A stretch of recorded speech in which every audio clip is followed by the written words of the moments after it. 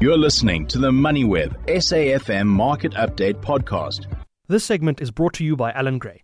50 years of long-term investing. Allan Gray is an authorized financial services provider. At the start of the show, I had a chat with David Shapiro around the uncertainty that persists in 2024 and how we are needing to navigate that ever so carefully. I'm joined on the line now by the portfolio manager at Allan Gray, that's Rory Kutiska-Jacobson, to take a look at this uncertainty and what it means for investments, especially when we look at long-term investments. Good evening, Rory. Thanks so much for taking the time. Before we get to 2024, let's start with 2023. What were some of the key things that stood out for you last year? Hi, good evening, Jimmy. Thanks for having me. I think the things that really stood out for us in 2023 was it was almost a reversal of what we saw in 2022. So in 2022, the market was extremely concerned about inflation. And I think at the start of 2023, most people were anticipating a recession of some kind, particularly in developed markets.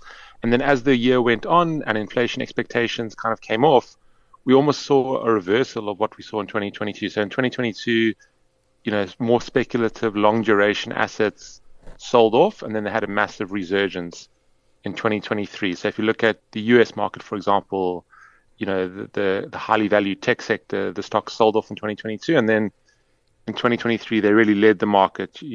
Companies like Nvidia up over 200%, Tesla up over 100%, Apple up close to 50%, and even more speculative assets. Something like Bitcoin was up well over 100% last year.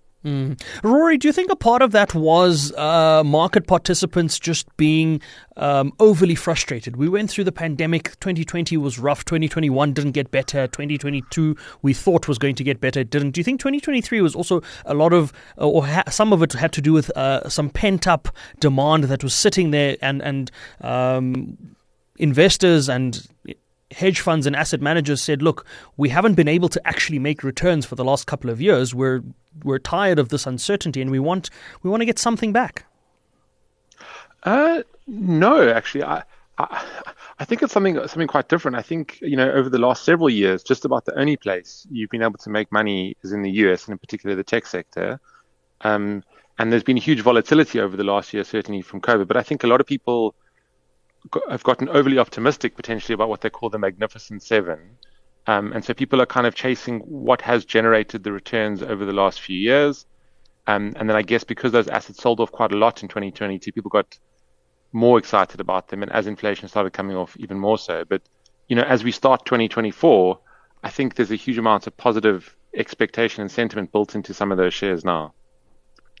Rory, some of the markets didn't do so well in 2023, and in particular, one that does come up is sort of the bond sector. I mean, we saw that the recovery on the bond market is not what we thought it might be. Did interest rate pressures have something to do with that? They did, yes, and I guess it's a little bit different depending on what markets you look at. But I mean, certainly in developed markets, as interest rates went up over the last kind of 18 to 24 months of kind of generational lows, and they haven't then subsequently come off yet. You haven't seen that recovery in long duration bonds. In emerging markets, you've done a little better, and I think that's probably because of the starting base, where at the start of 2023, most emerging markets were yielding 10, 11, 12% plus. And so even if there was volatility in slightly longer duration names, you kind of got at least 10 to 11% of income, which could have offset some of the capital value that you would have lost. Rory, if we have to look ahead to 2024, what do you think the approach will be this year, and how different will it be from the last couple of years that we've seen? I think if we've learned anything from the last few years is to kind of expect the unexpected. I mean, I guess to your earlier point, we've just been hit from every end in terms of, 2020, there's COVID.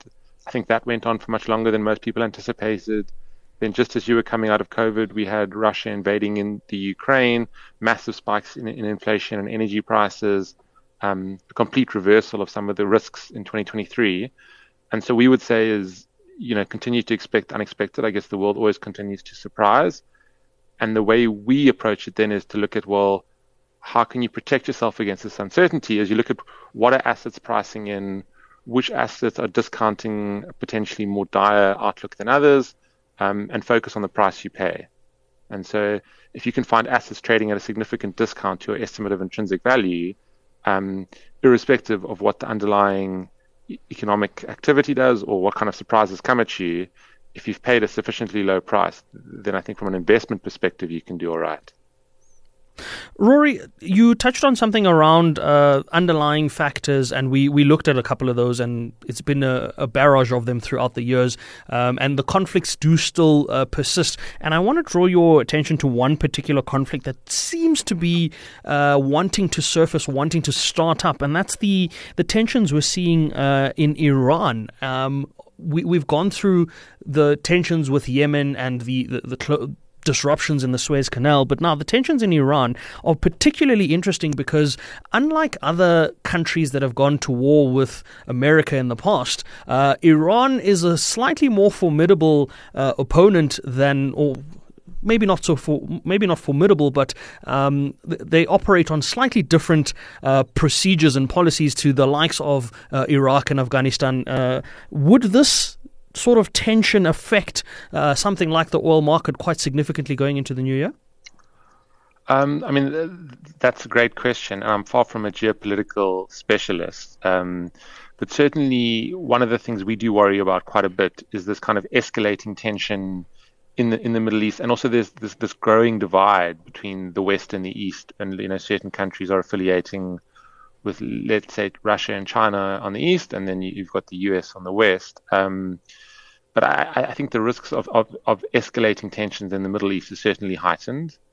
And I wouldn't, as you kind of spoke to what's happening with the rebels, the Houthi rebels, Yemen and Iran potentially sponsoring a lot of the terrorism that we're seeing, it could certainly lead to greater volatility in energy markets, which could then obviously lead to a second or third round of inflation, just as people are anticipating inflation coming off. And so certainly one of the things we're looking at is to what degree assets are discounting a benign inflationary environment, and we certainly want some degree of protection from inflation. So we've got a bit of a barbell strategy when we're looking at assets, and you want some that offer you real inflation protection in your portfolio. Rory, obviously with all of these investments and wanting to make the right decisions, it always helps to have quite a bit of knowledge to draw on. And something that we had, or something that we experienced in 2023 was the loss of knowledge. We lost one of the greatest investment minds of our generation in Charlie Munger. And I wonder, do you think that the investment community is a little lost without the wisdom of guys like Charlie, or do you think that their knowledge and their principles and their strategies are still carried on, and what we can draw on from what they did before us and what they taught us on how to approach a year like 2024 that is, as you rightly mentioned earlier, completely unpredictable? Yeah, I mean, look, so I think the world is a little bit less wise now that Charlie's not in it. He was kind of a one of a kind character. He always spoke frankly and bluntly. And the interesting thing is, I think, there's tons of books you can read about what to do in investments and how to be a successful investor. And I think both Charlie and Warren have kind of spoken for years about how they approach successful investing and how they've been able to achieve what they were able to achieve over the last 40, 50 years. And the funny thing is, it's not rocket science. It's about mastering your emotions, being disciplined, focusing on the price you pay, and controlling the factors you can control. And it's so in theory it's actually quite easy, but I think in practice it's extremely hard, and it's extremely hard because often the news flow and sentiment will be very different to what the correct decision is. Absolutely. Control what you can and expect the unexpected. Thanks so much for that, Rory. That's Rory Kutiska-Jacobson, who's a portfolio manager at Allan Gray, on his thoughts around what investment lessons we can learn from the last few years and how those can be beneficial going into 2024. This segment was brought to you by Allan Gray, 50 years of long-term investing. Allan Gray is an authorized financial services provider. You've been listening to another MoneyWeb SAFM Market Update podcast, uploaded weekdays at 7 p.m. For more MoneyWeb podcasts, go to moneyweb.co.za or the app and follow MoneyWeb News for daily updates.